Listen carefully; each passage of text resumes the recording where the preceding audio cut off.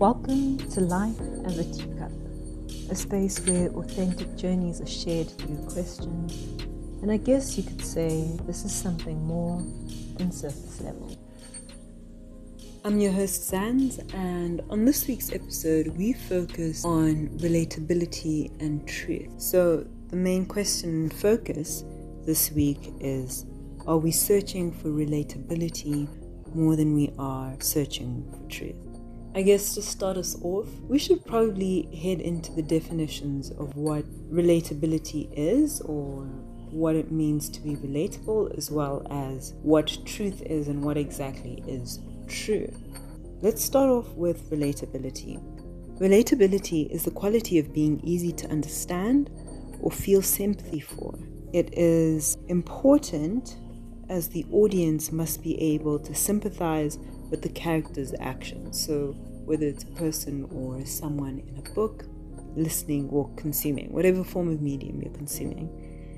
And relatability is a skill. So that already tells you that in order to be relatable, you have to put this into practice and develop it.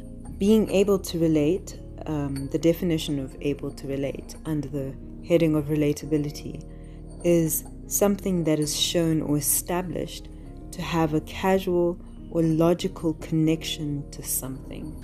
So I guess in a nutshell, when we look at the definition of relatability or relatable, it is the quality or skill of being easy to understand and feel connected to something or someone.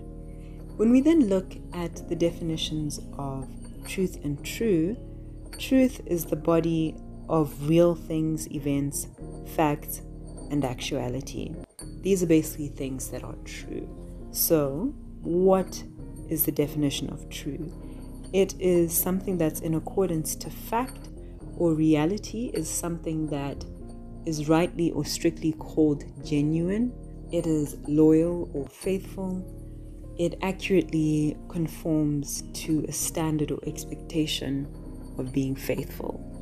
And it is accurate without variation. So if we look at the definition of truth as a whole that we'll be tackling here, it's a body of things that are accurately conforming to standard or expectation of something. Literally looking at these two definitions, you can kind of see some overlaps in these definitions, but we will explore that as we continue diving into this particular question. So I guess we should go to question 2. Which one should you be prioritizing as a Christian? I think we should be prioritizing truth. This doesn't negate the fact that we need to be hospitable or empathetic towards other people who are within the faith or outside. It just means that we lead with love, because the truth is God loved us, and so the whole basis of this faith is love. Especially in a culture where being relatable is slowly moving away from the fundamentals of our faith, Christianity, we have to find a way to speak truth in a way that is loving and grace-filled. I think a stumbling block to this could be the idea that we are tolerating what people are doing or whatever, but I don't think that's the case. I think it's more so building bridges. If it means finding common ground with someone in order to reach out to them and share the news of Christ with them, then do it. Find a place where you can build the bridges from, but that doesn't mean you stay in that place. So yes, you're building bridges to help that person, but that doesn't mean you then stay there and, I guess, participate in the actions that they're doing or the beliefs or whatever that they're doing. Remember, you are not of this world. You're in it, but not of it. And this should be evident in the way that you live. This kind of leads to the next question. Is there a time and place to be relatable, or should truth always be laced into what you say? I don't know. I feel like if you're living authentically in your journey and you're living a spirit-filled life, there's no particular time and there's no particular place to be relatable. if your goal is always to be pleasing God, and your goal is to always be leading in love, then that would permeate through what you do. So to answer the question very plainly, no.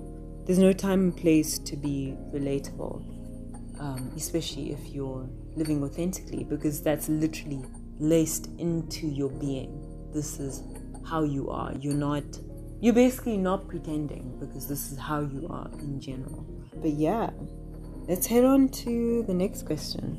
What's a good way to find balance, and how do I manage to find this balance between speaking truth and being relatable?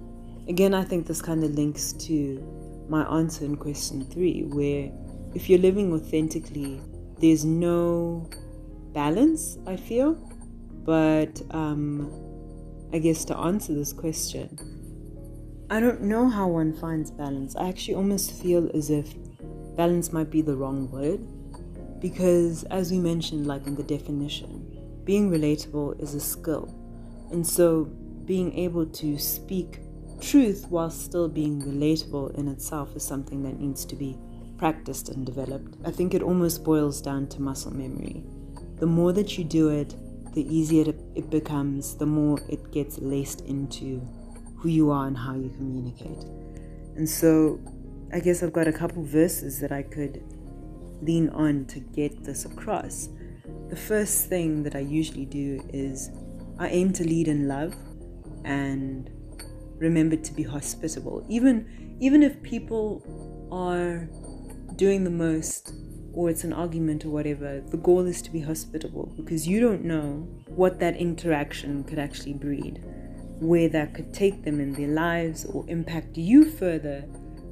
There's always something that you can learn from that. And so I kind of lean on Hebrews 13:2 that tells us to be hospitable, because you don't know whether you're interacting with an angel or whether this interaction with someone could actually be pivotal for them. And so you always want it to be a positive experience, I guess.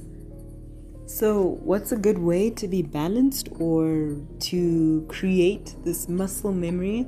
I think it boils down to being authentic, being hospitable, being willing to learn, but also doing everything from a place of love. 1 John 4 tells us that God is love. So if your goal is always to be leading in love, I feel like in those interactions that you have with other people, your actions and the way that you speak will, one, reflect God's love for them, but also, secondly, emphasize the grace that's already been given to you. If you're leading from a place of love, even in a relatable conversation or scenario, you'll always be in that sweet spot between being relatable and being able to tell people the truth. I read somewhere that without the Spirit of God, no one can evidently claim that Jesus is Lord. And so I think this question also brings emphasis on discernment. If you're living a Spirit-filled life, then I feel like you will know, or at least be able to sense where you need to lean harder on one or the other. And I guess that emphasizes your need for the Spirit in the pursuit of being relatable while still speaking truth, or rather speaking truth with a bit of relatability in it.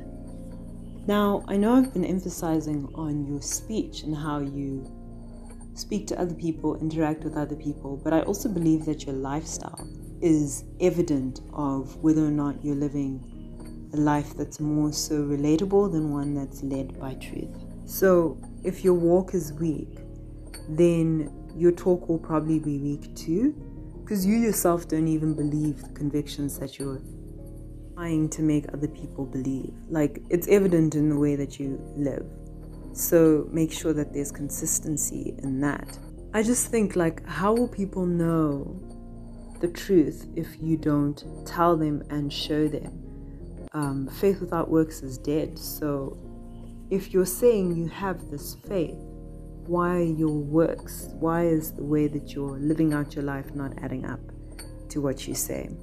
And so John 13:35 tells us that By this, all people will know that you are my disciples, if you love one another. This is Christ speaking to us about loving other people. I don't think this just is limited to your words. I also think this is limited, well, this is inclusive of your actions as well. So it's saying, I love you by being consistent. So in that, it's saying like, I love you, so I won't do something that's contrary to what I say or believe, just in case it becomes a stumbling block to you. And I don't want you to stumble. So it's that love where it's like, I'm going to be consistent because I don't want you to stumble. And then it's also, I love you, and so I'm going to correct you in a way that affirms you as an image bearer, but also helps you be driven to change. This is not a love that's condemning. This is one that corrects in love. This is also saying, I love you, so I will listen to you and grant you the space to feel, whilst also exercising wisdom in how I will respond to you. Because again, I don't want you to fall away. I don't want you to stumble. And I also don't want you not to receive salvation if this is you speaking to someone who's not a Christian. These are all ways that we show love. And I feel like leading in love when it comes to the conversation of relatability versus truth allows you to be consistent, to correct in love, but also to listen and allow people to express themselves as well. So to end off this episode, I think I would just sum it up by saying, walking out what you say and saying what you believe is an act of love. I believe that this pursuit for authenticity and consistency helps you find the balance, or I guess build the skill or the ability to be relatable while still telling people the truth. So in this balancing act of truth versus reality, I think it's key to let God always reveal and expose the outcome of every work or every interaction, and this is done through discernment. So I guess to end this whole episode off, I'll have a checkpoint question for you to think and ponder on for yourself. Is the way that you live consistent with what you say and what you believe? Cool. Thank you so much for staying and listening to this episode. We can connect on Instagram at Life is a Teacup, and I'll see you in the next episode. Bye.